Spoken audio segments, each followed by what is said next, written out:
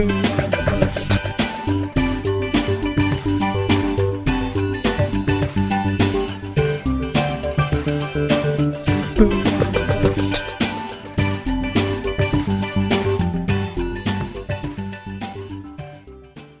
everybody, and welcome to The Sleeper and the Bust. This is episode number 183. I am your host, Nicholas Minix, and joining me, as usual, is Eno Cirrus. Eno, how are you today? I'm doing well. Excellent, excellent.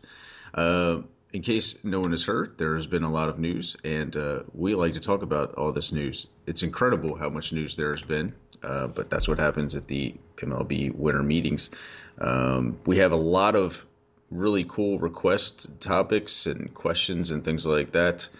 But unfortunately, we will be delaying some responses to those because we want to get to all these newsy things. So we have a great way to con you into listening to the next show or two as well, because we want to get to your questions too. But we want to get to these newsy topics and start with this happened within a day of our last podcast with Matt Kemp trade San Diego. Eno, you're not big on this move. I mean, I'm not big on Matt Kemp's value post move. Yes, that's what I'm sorry. Yes, I should be a lot clearer with that. But I'm actually maybe a little bit more positive about him. About the trade and the Padres perhaps needing to do this because they can't really attract offensive free agents. It's something that came up in my interview with David Forst, the AGM for the A's, is that it's hard to attract free agents. So I think that the A's were probably talking to Headley and had some issue with that. So I think that. If you can't sign them, then you have to trade for them and bring them in against their will. Huh? Yeah, exactly. And as much as I think Grandal is about to break out, as much as I think that Grandal is about to break out, I don't, and I like him better in LA. People were saying that that's a pitcher's park too, but it's not the same as San Diego. So it certainly is not. Yeah, and he fits a lot of the bill that Devin Mesoraco does, where it took him a little time. Catchers take time. He was a previously well thought of prospect that had higher sort of ISOs in the minor league and better plate discipline in the minor league, but still had decent plate discipline in the major leagues, decent power. So I see that as saying that he still has upside left. Hasn't had great batted ball luck yet. So if he puts it all together, I think he can do a lot. Something almost exactly like Devin Mesoraco this year.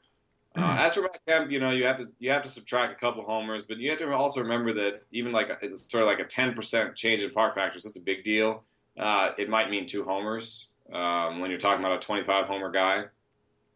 Yeah, so that's true. That's true. Now, I think what's also, obviously I think what's also beneficial for I guess the park factors in San Diego have certainly improved since they changed things with the fences, but the Dodger Stadium plays a little better even for left-handed hitters in general, and Grandal is a switch hitter, so I would think that overall even the park factor for him is slightly better there too. But you also noted that the Padres seem to have trouble keeping guys healthy. Do you think that that's kind of that's what the data is? Do you think that they just happen to have more injury-prone players, or because they populate DL lists quite frequently? Carlos Quentin probably already put you behind the 8 ball when it comes to things like that, and Andrew Cashner and Josh Johnson. I mean, they certainly have a couple of dudes. Yeah. I don't know. I'm not in San Diego, so there might be this sort of stuff. But in New York, the Mets have have had a problem with keeping people healthy for sure. Right. And that it manifests itself easily when you hear things like Ike Davis saying, "Oh, it's just a flu," and then it turns out it's valley fever. And other things like you're starting to check medical licenses and stuff. Yeah, I mean, it's weird because they have the actual hospitals they use in New York are, I don't know if I'm the best in America, but among the best in America. I mean, it's just how New York is. And so it's not the hospital's fault. I think there's a sort of communication issue sometimes, the Hmm. Mets, and maybe the decision when to send them to the hospital is not always made at the right time and stuff like that. So there's a lot. It's hard to like sort of pinpoint when there's an issue. Is it with the coaching staff? I mean, I love Bud Black. I don't. I doubt that he's pretty much all about communication and stuff. So I doubt that he's the root of the cause. Training staff, that's a black box. I have no idea what's going on there. So Yeah. I wouldn't worry too much about that. It was just a sort of a way to bring up his injury history, Yeah. which has to be thought of. You can overthink it though, because there's like this great Rob Arthur piece where he talks about doing a regression analysis for predicting DL time for position players. And if you follow that and you do it for Kemp, I think you only get like 15 to 16 days missed. Oh, Um, okay. so maybe he gets on the DL once. Maybe it's a small thing for a hammy, or maybe he gets hit by a pitch or something. I mean, he does have an injury history, but it doesn't. I'm not sure that it yet is a reason to not draft him at all. Is it a Right. reason to ding him a little bit? Yeah, project him for 550 plate appearances, maybe. Project him for 22 homers instead of 25. Project him for 6 stolen bases. But even at that sort of 550, 275, 22 and 6, he's going to be relevant. He's going to be a good outfielder. As long as you're not paying name value, Yeah, I then think the name value might be the only thing that, I mean, it's going to be interesting. I think he's going to be just a difficult player to handicap because it's the name value may carry more than it really needs to. I don't know. I don't know what to say. I mean, Melky Cabrera is a player that doesn't have quite the same kind of name value, and he's moved to the White Sox. Seems pretty good. I mean, but he was a great fantasy player this past season. Um, how do you view, I mean, this seems like something that could really kind of shoot up his value, but it's not really different from where he was in Toronto. yeah, but showed good power there. He's just really hard to analyze. I'm sorry, it's just the elephant in the room sort of situation with him. But Right. if he follows normal aging curves, he's 30. He probably will steal fewer bases next year. Hit a few, a little bit fewer homers. It is interesting to note that even with this sort of post suspension revamp, or sort of come back to relevance, his batting average on balls in play hasn't been as otherworldly as it was with the Royals and Giants. So maybe you can believe that he can hit, have a BABIP over 300, but it won't be, in the stratosphere. So, Steamer looks pretty good to me. I might actually take a stolen base or two away. I might even take a couple of ticks of health off and call him a 285 hitter with 13 homers, 3 stolen bases, decent runs in RBI, and put him in that sort of 550 territory for plate appearances, because he's had injury problems also. Yeah, that is true. That is certainly true, and I mean, it's not necessarily a great lineup around him, which you could probably say was not. I mean, even though they're making upgrades across the board, it doesn't mean it's necessarily reason to believe that it's a good team. Yeah, Um, will it be Melky and Alexei at the top, or will there be Eaton? And if it's Eaton, if it goes Eaton, Alexei and Melky, that's a lot of sort of light, sort of banjo hitters a little bit at the top, and pushes Abreu down a little bit further than maybe he should be. But that I guess that could be a lineup if he's near the top of the lineup with those 3 guys and Abreu cleaning up. That's pretty good. But then it sort of goes south after that. I mean, I guess LaRoche. I think there's probably something I'm missing, but I think the lineup past 4 or 5. becomes an issue. I mean, I'm not counting Tyler Flowers as much. Right. The sort of Carlos Sanchez, Connor Gillespie situation is not great. Avisail Garcia as a 5 is pretty good because he's sort of had that nascent power and he doesn't really have the on base skills to be at the top. So I guess you go Avisail Garcia 5, LaRoche 6, and I think then it kind of falls apart. So, Right. It's an okay lineup, but it's not a great lineup, and I think he's leaving a better lineup. So Mm-hmm. Now, and in Miami, D. Gordon, Dan Heron. Now, Dan Heron, the situation may kind of work itself out for us. There's probably not really a great need to look at him. We know what he is, but Gordon to Miami. This is not necessarily a situation. I mean, he's a switch hitter with speed. Still questionable on base skills, but certainly has improved that. I'd be concerned. My primary concern would be the team that worked with him the most to get the team that worked with him to get him to where he is no longer working with him, and now the Marlins kind of see, oh, he's a better player, and this is the guy that they scooped up in their trade of Andrew Heaney among others to get him. Well, I mean, from the Marlins standpoint, it may not be a total. They may not totally damn Andrew Heaney because sometimes when you're close to a guy, you might overvalue, body language stuff. I heard that that Heaney kind of sweat bullets before every start. Yeah, he was a rookie. I mean, geez, does that mean the rest of his life he's going to be, totally nervous on the mound? From the shape of his pitches, the velocity, and the outcomes, Heaney still looks like he has ace type upside for me. So they did trade away something big, but they have a decent amount of pitching. I mean, their starting pitching at some point in the season is going to be Fernandez, Latos, Eovaldi, Hendo. That's a pretty good 1 through 4, even without Heron. Mm-hmm. And with sort of Cozart there and Rienzo and Nicolino, they've got guys that can step in and be 5 and figure out that 5 spot. So I guess they just figured they had the horses they needed there, and they needed some offense. Maybe they have a problem attracting anything other than bounce back veteran offensive pieces. So I think that's kind of what's going on there. And in fantasy, I'll trade you Andrew Heaney for D. Gordon anytime. Yeah, certainly.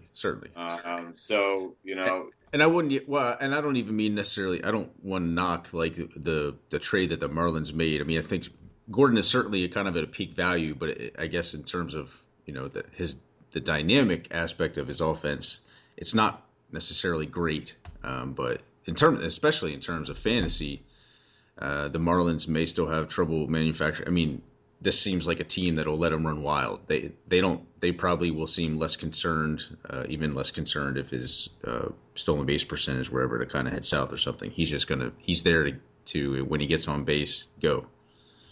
Yeah, and for what it's worth, this is the team that always had Juan Pierre. Yeah. And now they got Juan Pierre again. He took to play second base. So, Juan Pierre at second base is better than Juan Pierre. And Juan Pierre, we all, felt a little dirty, but we all owned him.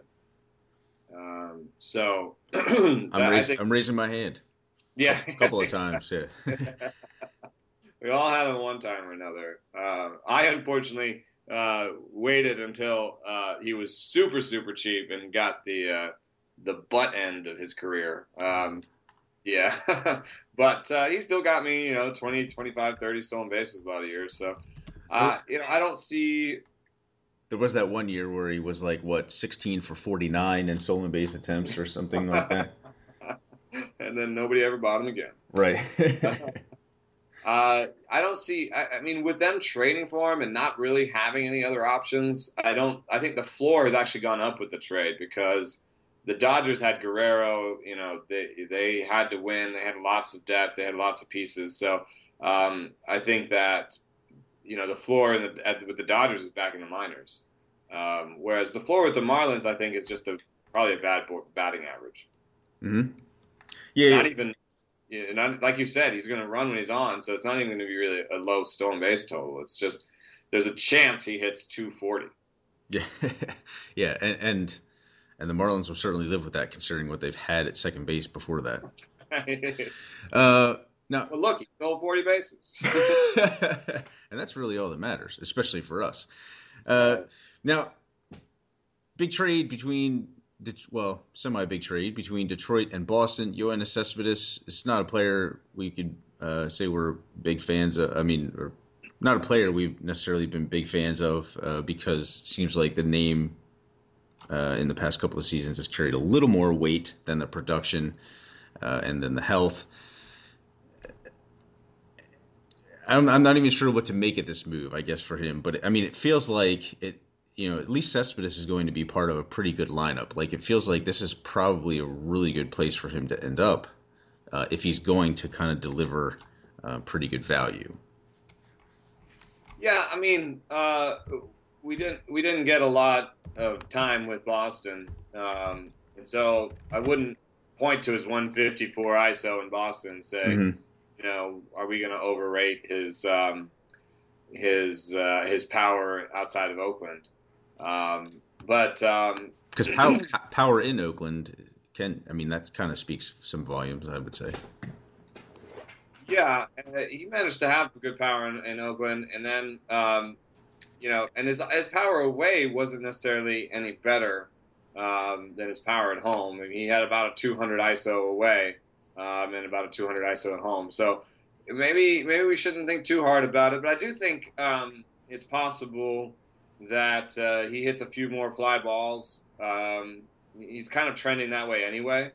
If you look at his ground ball to fly ball ratio, it was lowest last year. And so, he might, continue that trend and try to hit it out of Detroit because it'll be a little bit easier than hitting it out of Oakland. Mm-hmm.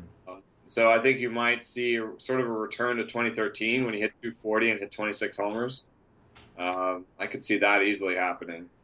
And I guess I would be overall very close to, hitting 260 or 22 homers, Not that different. I think I'd say about the same for him. The only thing I'd say is the boat has sailed on him being useful or being an asset in on base percentage leagues. That's out the door. He's not. I mean, he's steamer 319, but the last 2 years he struggled to get near 300 on base percentage. Yeah, the walk rate has been disappointing, and I don't think that's gonna change so much that he suddenly becomes at least even kind of a break-even player in OVP leagues. And if he starts hitting more fly balls, that BABIP, steamer 301 BABIP is going to be too high. Yeah, definitely. So. Now, meanwhile, Boston gets Rick Porcello.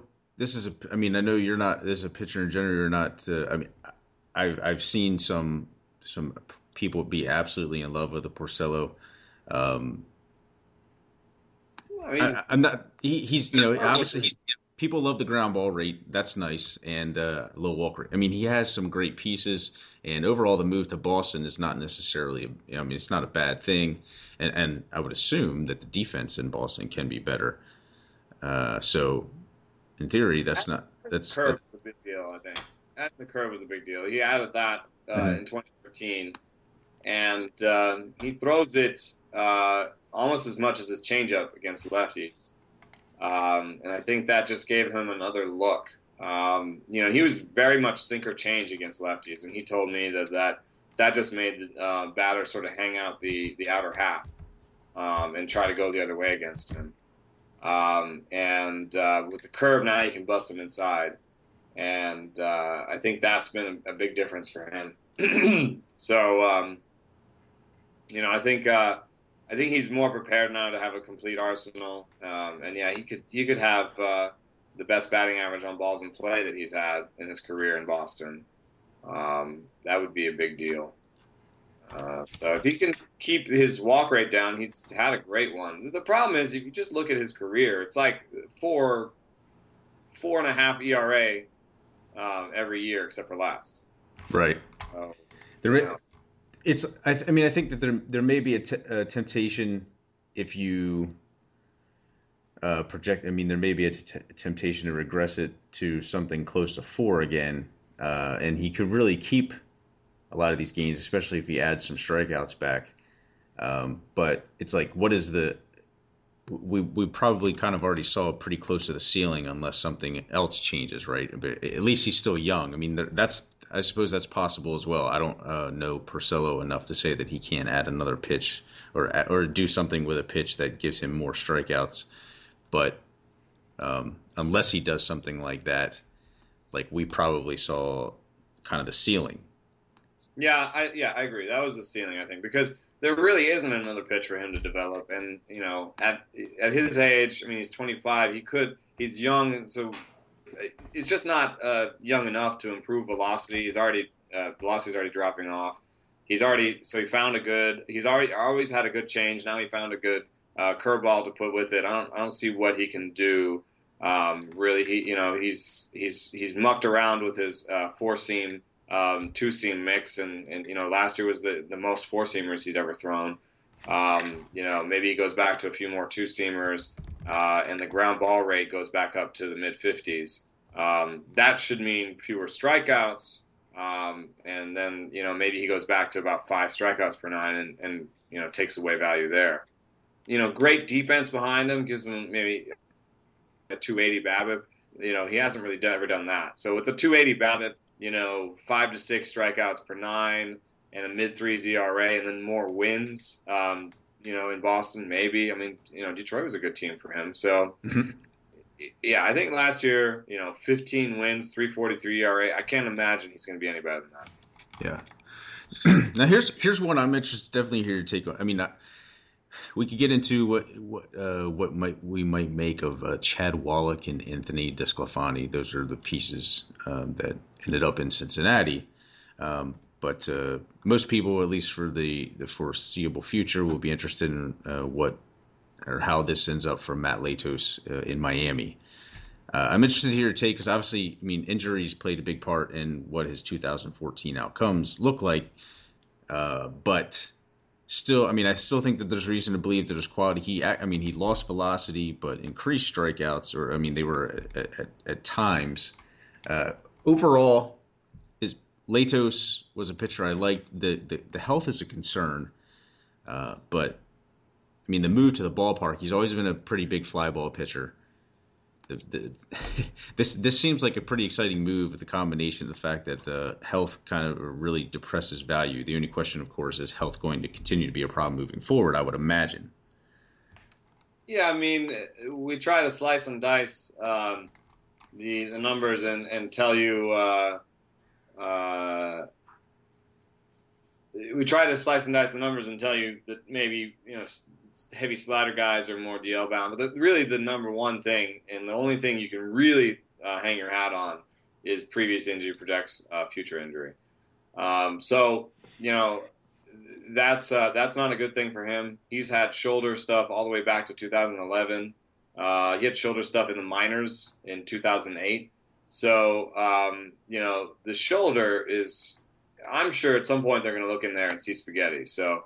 And also I don't love his makeup and I think that, the velocity going, I think he should probably see a little bit of a bounce back, and people are like, oh, the knee, well, it wasn't just the knee, man. He had an elbow inflammation last year. And he was day to day for almost a month.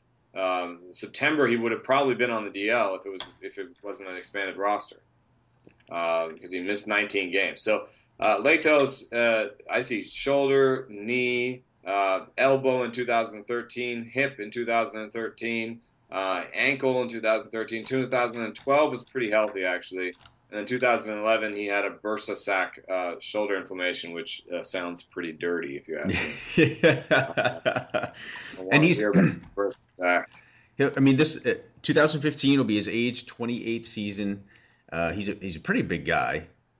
6'6" in the 240 to 250 range. I mean, it strikes me as the type of pitcher I'd hate to put him in that class just yet, but like that Josh Johnson, where it's like, okay, it's next year is high effort. Next year is a good year to buy him, I would imagine, relative to what he's usually cost. The question is does the name put him back up much higher than where he belongs?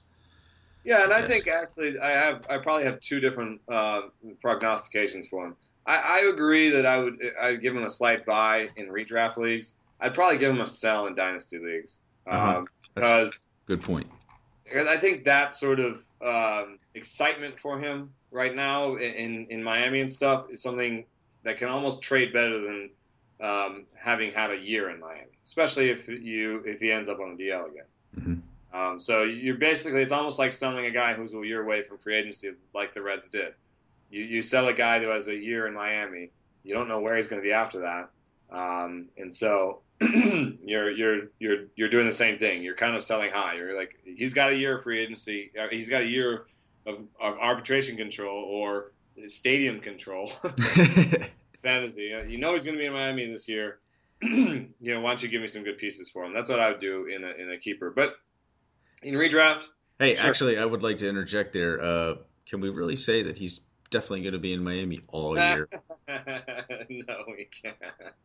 You can't really say that about anybody in Miami. But as for Scalfini, he just didn't really trust his changeup. And in terms of like movement on the changeup, it goes 7 miles an hour slower than his four seam. That's not ideal. You Right. kind of have a bigger separation, but it has 4 inches more horizontal movement than his four seamer, which he uses a lot more than the sinker, and it drops 6 inches more than his four seamer.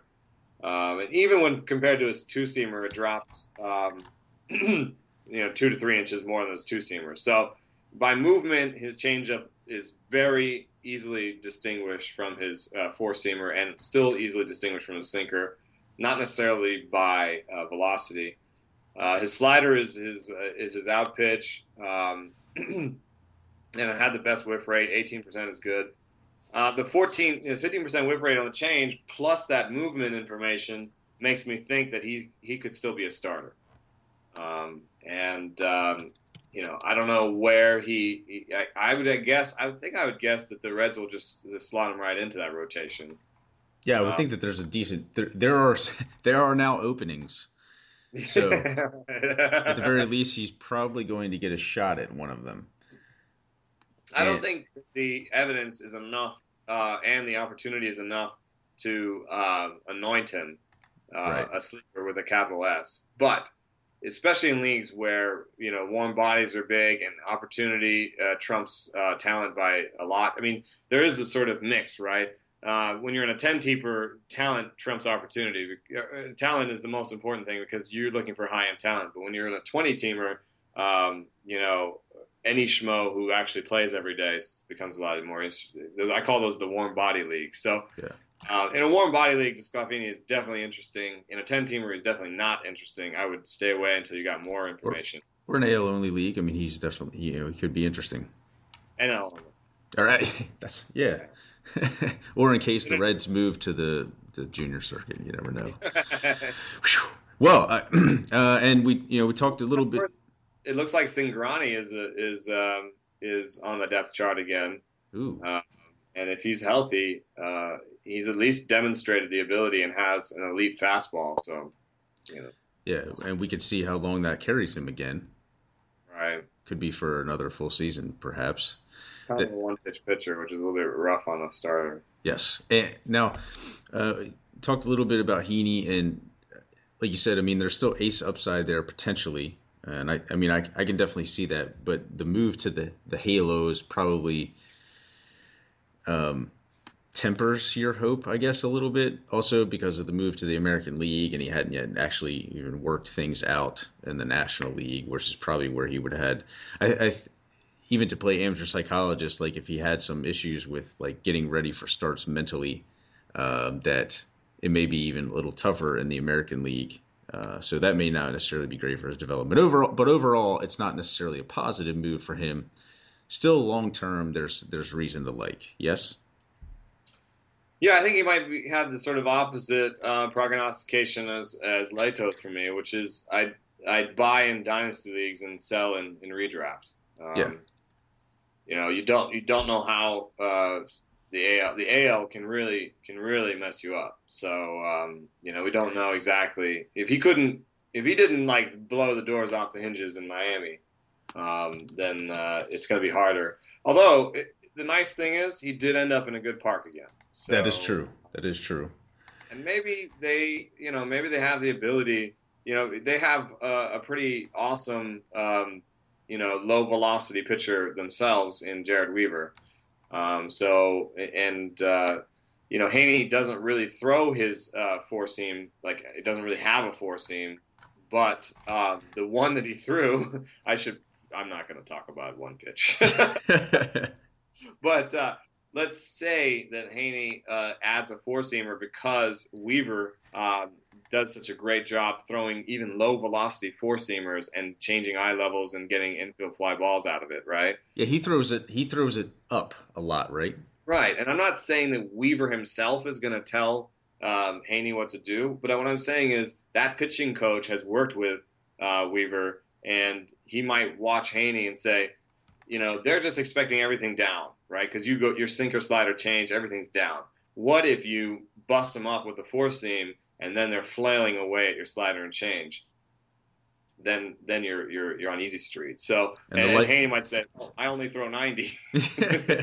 And then the pitching coach would be like, Jared Weaver throws 86 and 87. What are you kidding me?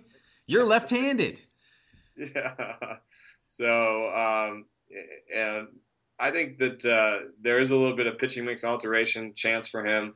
The nice thing for me is just the movement on the change is good. It has 3-4 more inches drop than a sinker. And it is actually almost 10-mile-an-hour difference.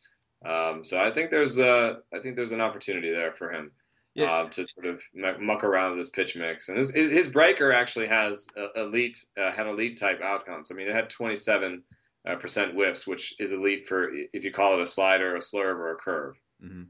Yeah, that's way interesting, and because I was going to say don't assume there's going to be a Tyler Skaggs effect, but that's interesting. There could be a Jared Weaver effect in a way and again, it's far from conclusive, but that's a very interesting aspect that maybe that's not a bad place for him to develop. And now the reason that he ends up with the Halos is because Howie Kendrick. I mean, Dodgers basically upgraded at second base, at least in terms of player value, when they got Howie Kendrick. It doesn't really seem to be a whole lot to analyze in terms of his fantasy value. I don't think whole lot changes. The environment's a little different. I guess the offense is not quite as good, but they're going to let him run. Yeah, I'm more interested in what's happening behind Kendrick because now there's an opportunity on a really good offense at a position of need, and there's 2 or 3. I mean, I guess they haven't actually bought Beckham back. So for right now, it looks like Rutledge and Green, and they're really unexciting options, especially taking Rutledge out of Colorado because Colorado inflates BABIP in Rutledge's best year. He had a 323 on base percentage due to a 353 BABIP. So yeah, and if I'm not mistaken, I mean even basically there was a distinct difference between all his road numbers ever, and I mean he was just better at home, which happens to a lot of Colorado hitters, but that seems to happen more so to hitters who are just not very good. Yeah. Let's see. Jesus. His away slash line is 230, 274, 354. So that's a 600 OPS for you scoring at home, a 120 ISO, and offense that's 30% worse than league average. Yeah, that sounds like Grant Green is a nice sleeper. Well, what's funny also is he's not known for his gloves. So yeah, I mean, yeah. Unless he's hits a ton of line drives, which I think is possible. It's possible. It's not probable. It's possible. I mean, he is kind of that kind of hitter. He's not like a pull power guy. He's kind of a spray and has decent power and some speed. There could be a chance that he pushes his BABIP to like 320 and has like a 250, 260 average. It hits at the bottom of the order and has Kendrick Light type stats where he's 10-10 or something, 260. That is not impossible. And for Rutledge, you mean? his flaws, he's got the exact same flaws as Green, where Okay. Green's not known for his glove. He's been below replacement for his career. He had a 1.9% walk rate last year, meaning he walked once. Is that what that means? He walked twice. He walked twice in 103 plate appearances. And that's pretty bad. He got caught 4 times trying to steal. He's tried to steal 5 times, got caught 4 times. Hasn't yet demonstrated the power he's shown in the minor leagues and the major leagues, but has maybe demonstrated maybe a little bit better power in the minor leagues than Rutledge. Anyway, this is probably something to stay away from in mixed leagues, but it's very interesting. I think that I'm not going to declare it right now because from the numbers, they're very similar guys. Bad glove, bad patience, a little bit too many strikeouts, some power upside, some speed upside. I think that spring training will be a big deal for these guys.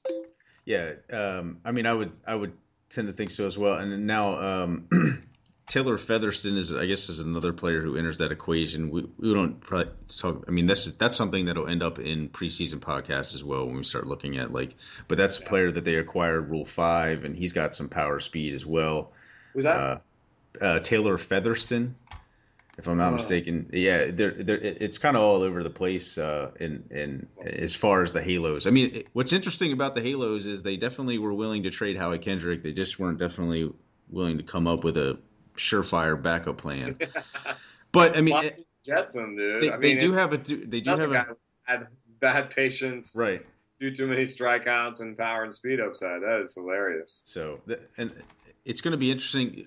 What we do know is because it's a good offense and those players have some upside in both the home run and stolen base categories, or a tiny bit of it in one place or the other, that it will be of interest in deep leagues. So we'll have to we'll be breaking those guys down, I'm sure, more in the future. We talked also about Chase Headley, and obviously he's back with the Yankees. If anything, this probably says more about their confidence in A-Rod, I would imagine. But I mean, there's not other than hope. I guess if you're a fantasy owner and you like Headley, you hope that there's not too much overvaluation of the move back to the great ballpark. I mean, he performed better with them, and I think part of that's just related to health. But I mean, he certainly looks like one of those guys who, if he's like kind of a low end starting third baseman, that's not a bad deal. Yeah,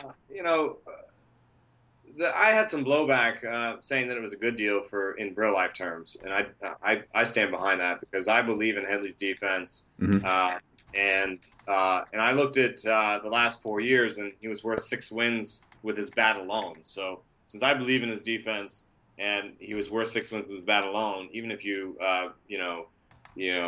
age that with the defense, I think he's definitely worth this contract. I think it was one of the better contracts of the offseason, and I like it. But I said that on Twitter, and I got a lot of blowback. Guys, one guy said his away on base percentage last year was .309. Yeah, it was his away on base percentage in 240 plate appearances. Let's embiggen that sample just a bit. If you take his 2,000 plate appearances away, he has a 285, 359, 440 line. That doesn't interest you? I think that interests me a lot. I think that'll be a good baseline for his stats next year. A 155 ISO. So. Basically, what I'm saying is league average power, good batting average, good line drive guy, and he's 30, so you got to age a lot of that. So, I'm gonna just probably I'm more bullish than his steamer. Yeah. I'm gonna give him some love. I'm gonna give him like a 275, 280 average. Steamer gives him 155 ISO, 15 homers. Only 524 plate appearances. That's worth mentioning because his back has been difficult, and apparently the Giants didn't want to go to 4 years because of that back. So, but before last year's 531, he had 699 plate appearances and 600 plate appearances. He's hit 600 plate appearances in 4 of the last 6 seasons, and the other 2 he had 430 and 530. So you could up that plate appearance total to 550, 560. And now you're talking about 16 homers, 70 RBIs, 70 runs, 5-6 stolen bases, 280 average. That's going to be top 10 at his position. Yeah, for sure. Yeah, he seems like floor player is not really a bad deal at third base. Um, and then it could it could be the ceiling could be a little bit better. I mean, we won't even in a move to Yankee Stadium. We're not looking for a 30 home run season again, but I mean, there's always a possibility of 20 homers. So it doesn't seem like a bad deal. Jed Lowry to Houston, I guess it's conceivable that that's a bad deal in real life, but this remains an unexciting player to me. I'm imagining to you as well. Lowry, when I asked him about his injuries in an interview a couple years ago, I he was like, well, they were all freak, Mm-hmm. and I don't know if I agree with him. I agree with him. Yes, he got run into pretty badly at second base, and there was an ankle thing, and that kind of lingered. But those things lingered, and then he had this healthy year with the Athletics, and it was a really good year. But then he kind of in 2014 kind of regressed and missed time with nicks and knacks and the little kind of things that you might associate with him in the past. So. I think he is a little bit injury prone, and so I'm not gonna push his steamer projection is 558. I'm not pushing that. I think he's gonna be hurt off and on. I think the power boost might be good. It might even be better than what Steamer said. He has them at 140 and 12 homers. He had 15 homers with the Athletics, and he had 16 homers the last time he was with the Astros. So. I think he could get to that 15, 16 level again, even if he was hurt. And that 16 homers with the Astros was in 387 plate appearances. So there's an outside chance of 15 to 20 homers in there. He's a good on base percentage guy, and the fact that he's not good at defense at second is not a big deal in on base percentage. I mean, keep Shortstop. It's not a big deal. It's not. It's bad for keeper leagues because he may get moved off a shortstop. They have Carlos Correa coming. They have depth concerns. He might end up in super utility. He might end up at third if they finally get tired of Matt Dominguez. So there's a couple of places where he can move because his defense isn't great, and he's probably a stopgap. So in dynasty leagues, he's not a great acquisition. He's he would be a stopgap for your dynasty league too, but. I do think his numbers when in next year, even if there's not more volume, I think there's going to be more quality. Yeah, and it's you make a good point about his OBP because it seems in my experience it's especially tough to find a positive or even a kind of a league average OBP guy at shortstop. So there's kind of that. I guess that doesn't really sound like as big of an endorsement as I thought it would, but. And there is potential, I guess, for league average or better power, which is also kind of difficult to find at shortstop if you find your stolen bases and other things like that in other areas. A couple of players who moved to KC. I mean, if you're looking to kind of salvage power late in your career, these seem like not the moves for Alex Rios and Kendrys Morales. Rios may not necessarily be looking to salvage power, but that's kind of the way Morales would make his money. I guess now that he's making his money, it doesn't matter as much, but. Yeah, I mean, Rios had a career high in stolen bases at 31 years old, or 32 years old in 2013. It's probably not the best place for him to have a power bounce back. But if it's the Go-Go Royals, and it really does seem to be the Go-Go Royals, he has a better track record than, we kind of thought. I don't want to get too into this because, Aoki was supposed to go over there and steal 30, and he didn't. But Rios has a better track record of stolen bases, even if it's been a little yo-yo, and his whole career has been a crazy yo-yo. Mm-hmm. I do think that he could steal more bases next year and could steal as much as sort of 25 maybe. I'll probably take the under on the Steamer homers at 12. It's just a really bad situation for him, and he hit 4 with the Rangers, and he's 33 years old, and his power has really oscillated over his career. So, 8, 9, 10 homers, 25 stolen bases, 275 average. I'll take the over on his steamer.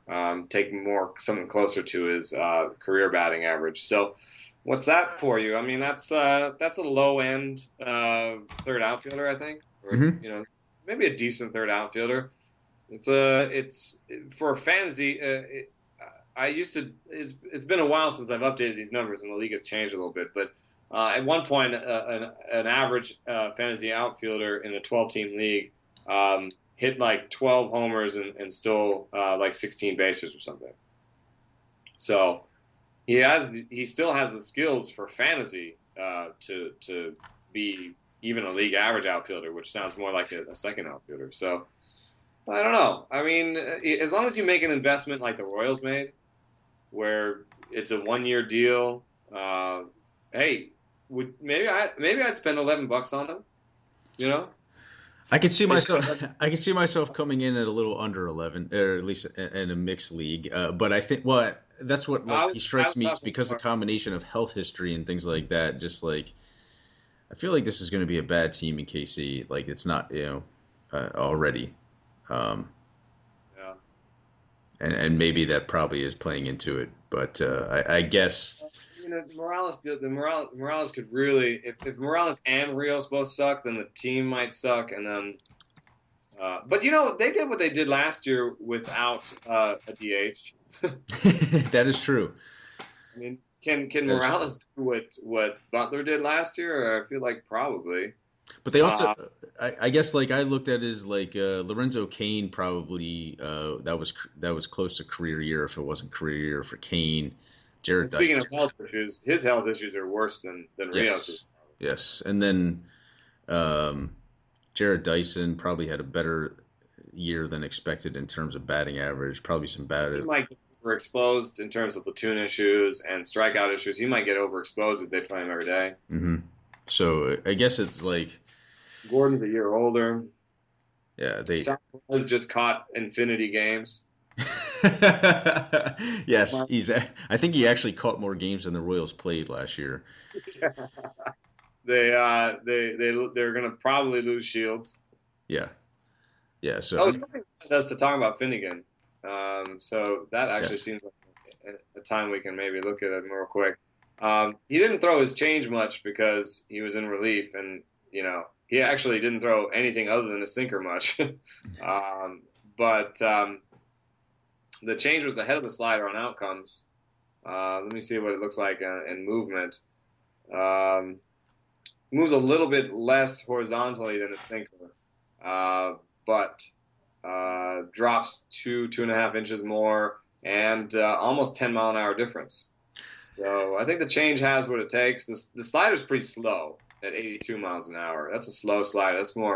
That's verging on curve situation, but the movement is actually kind of slurvy. yeah. Now, was and I mean, referring to a question we had a listener ask about, is Brandon Finnegan going to become a starter? And that goes along with, I mean, like you're saying, he has a repertoire. It sounds like to do it, and I think that was kind of the Royals' intent when they drafted him. Yeah. Certainly, they drafted him only this past season. I mean, he strikes me as, and I think I've seen this speculated on before, but like he may like if you're looking for him to be a starter in the next year, that's not necessarily a good plan. But he could be on kind of the Chris Sale plan, where in the next, like in a couple of years, he becomes a regular member of the rotation. And I as have long as a lot of hope for him in terms of starting than I do for sort of Wade Davis. Wade Davis, right, and even when Wade Davis was in the pen and had tried starting and had that sort of will he start again? Will he be good when he starts? I didn't really think he had the arsenal to do it. right, Whereas again, I think has the arsenal. You know, the velocity looked good, especially for a lefty. The velocity looked good in short stints at 92 and a half. That's going to drop. On average, that should drop to about 91 and a half, which is still above average for a lefty. Lefty average is 90 and a half. So he'll still be above average velocity, still have two pitches, have demonstrated the ability to get swinging strikes out of the pen, a lot of grounders on that sinker. They say they're going to stretch him out in spring training, and if that comes to fruition, then I would pay attention to that. That would make him a very good back end of a only pickup, and even maybe a bench mixed league pickup. I mean, he has good stuff. He's right now he's battling some no names for fifth in the rotation with Lamb and Brooks, and Zimmer needs to show he's healthy. So there's a chance. He just it'll be tough for him to have the innings to start all season. So you can't really pencil him in for much more than. He got drafted last year, so I have to do some quick Googling. When probably ballparking were 125 to 150 innings. So yeah, let me. I use the baseball cube for this because it has their college stats right there. And let's see here. In last year, including the NCAA, he actually threw 105 innings in college. So 27, 34. He actually threw 140 innings last year. Okay, so we could be looking at 160 plus. Yeah. If he's your fifth starter too, 160 might get through most of the season. So I'm liking this guy. I'm going to pay attention to the reports. I'm going to try and get him in onlys for cheap. And if the reports are all good through spring training, I'll probably put him on some mixed league benches. Very interesting. He is an interesting player, and it's not just because of how he performed at times in the postseason for the Royals. Some other things real quick to run down. I mean, Ervin Santana to Minnesota. At this point, we kind of know what Ervin Santana is. He's capable of being better than a league average pitcher. We saw it at times last season with this past season with Atlanta. Brandon McCarthy to the Dodgers. That's got to be. I'm sorry. Go ahead on Santana. Just real quickly, I think the increased changeup usage is going to be good for him as a fly ball guy going into Minnesota. I think he could see a lot better BABIP behind him next year. And I'm not the Steamer projects him to go back to his homer issues, but if the changeup change is real, and he threw it all year, and he threw it 10%, so it's something he believes in. I think that's going to be a big deal because I think the homer issue was the fact they didn't have a change and lefties teed off on him. I mean, it wasn't a park issue. You saw he gave up a more than a homer per nine in Anaheim and in Kansas City. But I do think that the changeup change could mean this .73 homer per nine that he had last year is real. And if you take a third of a homer per game off of that line, you're going to look a lot like last year's 3.95, 1.31 ERA WHIP with the Braves. Added strikeout upside. Then what I'm saying is I'm taking Ervin Santana's season next year over Steamer production.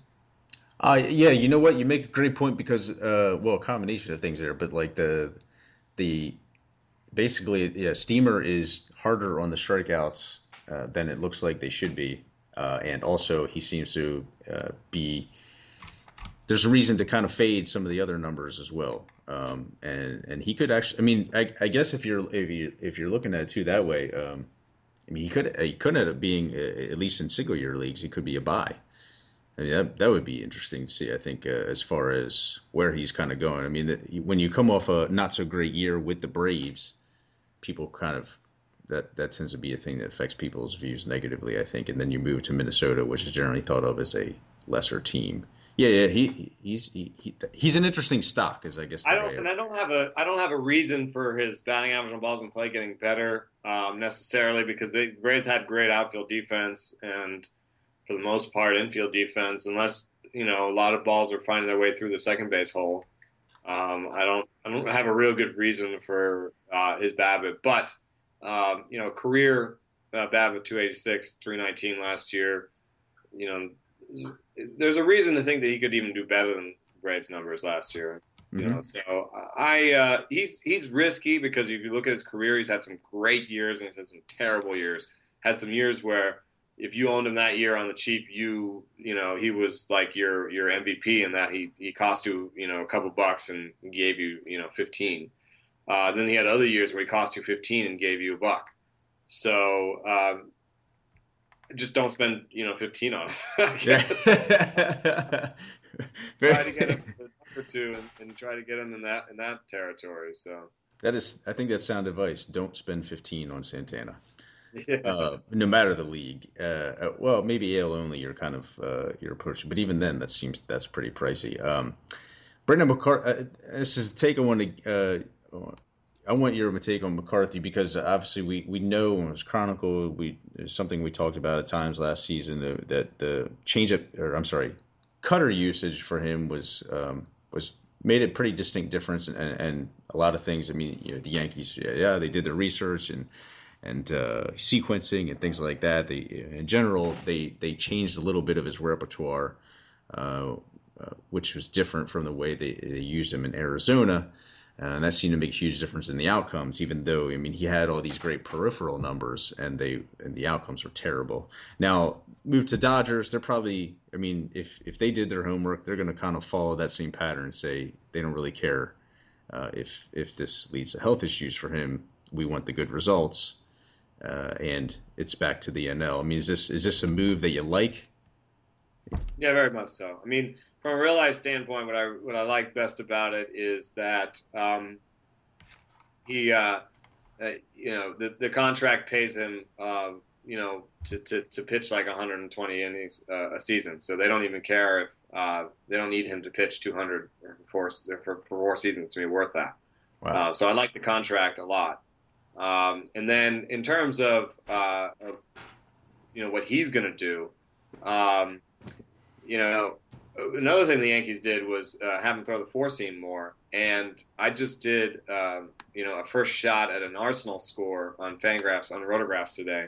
And in that, I just basically took Z scores for a player's pitch type for swing strikes and for ground ball rates, and I just added up the Z scores. And McCarthy did okay overall, but the thing that was really surprising to me is he had the top four seamer by Z scores in baseball this year by a starter. Wow. So a lot of his velocity increase came from that four seam. His sinker was about 2 miles per hour slower than it had been in the past, faster than it had been in the past. So that's good. But his max speed on the four seam was 93.5, for his average speed on that. So if he can he'll probably drop off a little bit. I mean, he was sitting in around 90, 91 before.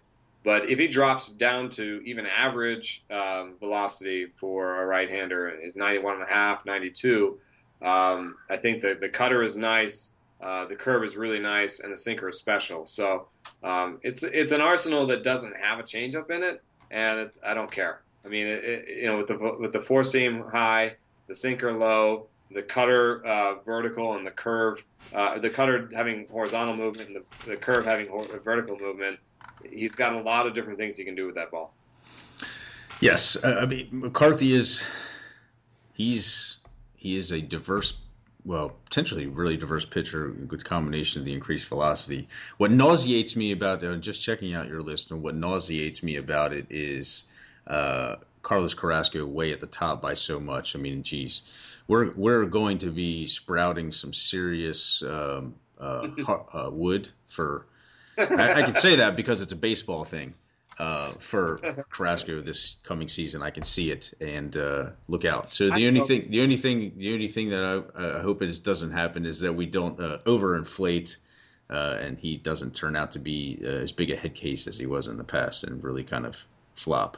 But gosh, he is mighty intriguing. I don't know if I'm going to pay ace-like prices. I mean, Salazar went for 17 in AL labor last year. That's my fear. That's my fear is that there's a Salazar effect on him.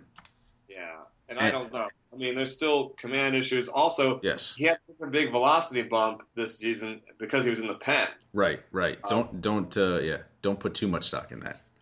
Yeah, and so what happens when he's stretched out to start all year? What does that velocity look like, and how does that interact with his lack of control? So he does. I mean, not control, command. So if he has bad command on a four seamer that's 2 miles per hour slower because he's starting all year, I think he'll have different outcomes.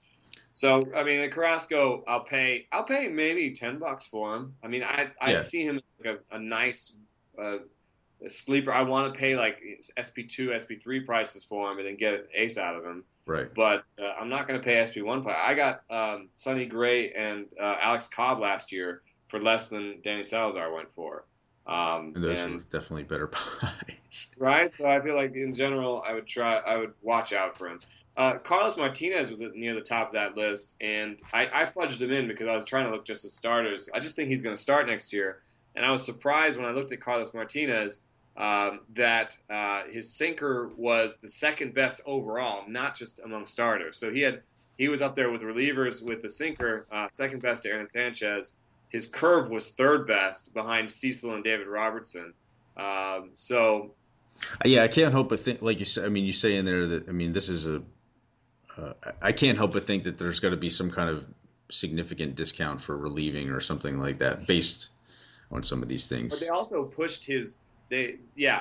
I think I have to put a quantity thing in there, because if you throw a pitch, a little bit of the time and people aren't ready for it, then they'll whiff it at it more. But if you throw a pitch over and over again, like Felix Hernandez's changeup, right? He throws that thing a ton. Yeah. And it goes 91, and they still can't hit it. So I think I need to put in something for quantity in there. But Carlos Martinez showed up on that list. Marcus Stroman showed up high on that list. I like that. TJ House is an immediate sleeper for me now that I look at him through this lens. I did like TJ House. He was an interesting pitcher. Yes. Yeah, being left-handed, that helps him. Yeah. Brandon McCarthy actually did show up in my top 30. Yep. And other sleepers I had were Miley, Alan Webster. It's funny, Alan Webster, I was talking about him, and all the Boston guys said, no, dude, you should see him on the mound. He has no composure and no ability on the mound. He looks like he can't hang in there at all. He can't command the ball. He has no idea where it's going. You know who we said all these things about? I mean, literally, we said all these things about Carlos Carrasco. I mean, we said, I think Carlos Carrasco is sleeper. The Cleveland people said, you should see him on the mound. He has no idea what he's doing. He can't find the command. So, yeah, but basically what you're saying is like they've already typecast him as a guy who's never going to succeed mentally, and it's like that can change just as much as the physical stuff can change. And you know what could really do it is going to the NL, man. Yeah. Maybe the Diamondbacks say, you know what, dude, maybe you can nibble and worry about the 3 and 4 hitter, but this is a freaking National League, dude. When it gets to 6, 7, 8, 9, just friggin' throw the ball. And then Webster, gets through a couple weak lineups a couple times, and it's like, you know what, dude, I'm just gonna throw the ball all the time. I'm just maybe he's like, you know what, I'm not in the pressure cooker of Beantown anymore. I'm pitching in freaking Arizona. Like there are like 37,000 people that follow baseball around here. So, well, at least I also think that he was 92 last year. I think everything looks better at 94. Mm-hmm.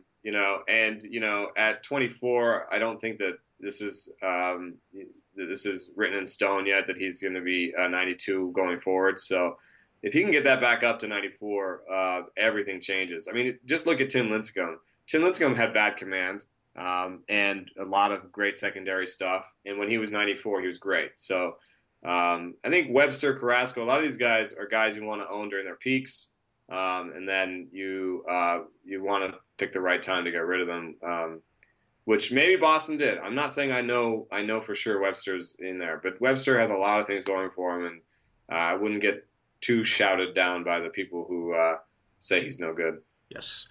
Now we're going to be wrapping up here in just a sec. I just wanted to, as we get there, so certainly Arizona has acquired, because they also got Rubio De La Rosa in that Wade Miley deal, and another player, Raymel Flores. But and Miley's a pitcher. You kind of seems like Arizona got a lot of interesting pieces for a Wade Miley, even though Wade Miley might be kind of interesting as well. But they also now, correct me if I'm wrong, but when we've talked about the issues for Justin Masterson, this almost strikes me as a deal where Boston said, you know what? I mean, it's like they did that twice, except for the fact that this organization seems to be smarter than this. But it's like they brought back Hanley Ramirez. Oh, we sort of hate letting him go. And then Justin Masterson. Oh, like maybe he's still going to be good. But we know that Masterson still has the real issues with retiring left-handed hitters, and it doesn't really seem to have the to pitch consistent enough still to do that, and the control problems. So he's like a pitcher that would not really be interesting fantasy owners. Well, at least fantasy owners like you and I would have imagined now that he's back in Boston. Yes. I mean, the nice thing is that on that contract, he can still be a relief ace for them, and I'm sure they didn't sell him on that. I'm sure that they sold him on opportunity in the starting rotation. But if you look at the starting rotation right now, you've got Rick, Clay. I'm going to say their first names because I always screw up their last names. Miley. Let's just say Rick, Clay, Wade, Joe. I think those guys are Joe Kelly. Yes, I think those you guys. You can say that name. Yeah, I can say that name. I think those guys are set. And I love Henry Owens. I mean, Alan Webster is like a curiosity for me. It's like, why does everyone hate him so much? There's got to be something here. Henry Owens, a lot of people love. He's legit good. You've totally turned me on to him. So I think Henry Owens could take a spot in that rotation. He's really built up the innings. He's been up to AAA. There's nothing stopping him. So, if Masterson, and I think that what's happened with Masterson is that, and this is I think the source of platoon splits, because someone said to me, R.J. Anderson said to me, it doesn't matter what the pitch classification is, it's how they use the pitch. And I'm like, sure. But the reason that sliders have platoon splits in general is because you have an idea of how you want to apply the pitch, and then you miss that idea, and then it gets whooped, right? Because of the movement. So I think that I still feel confident in talking about.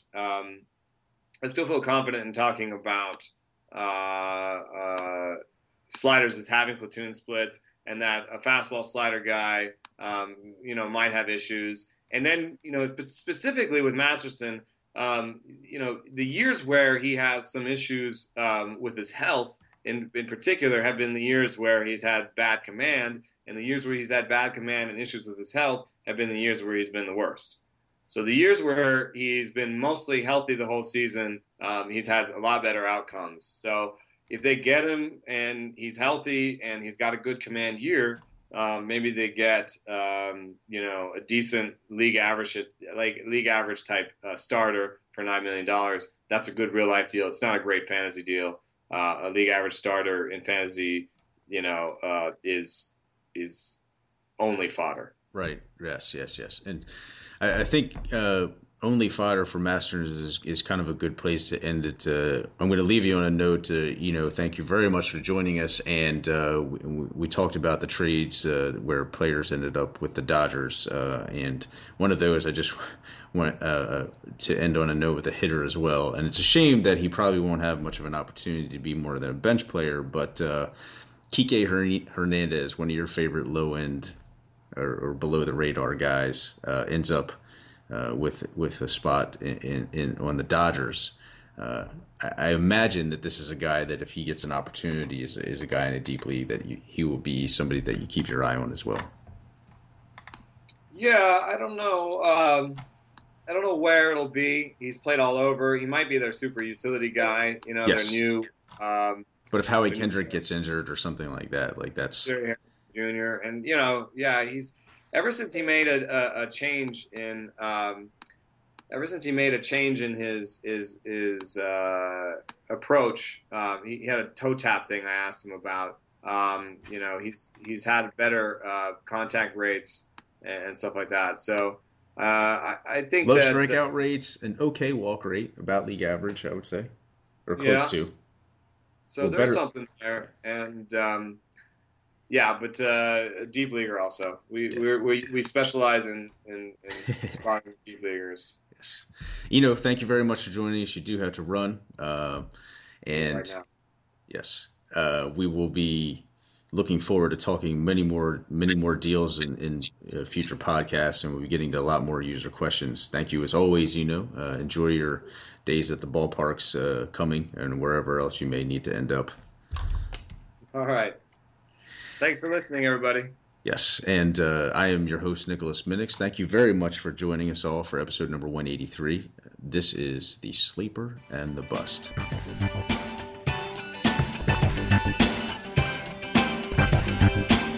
Boom.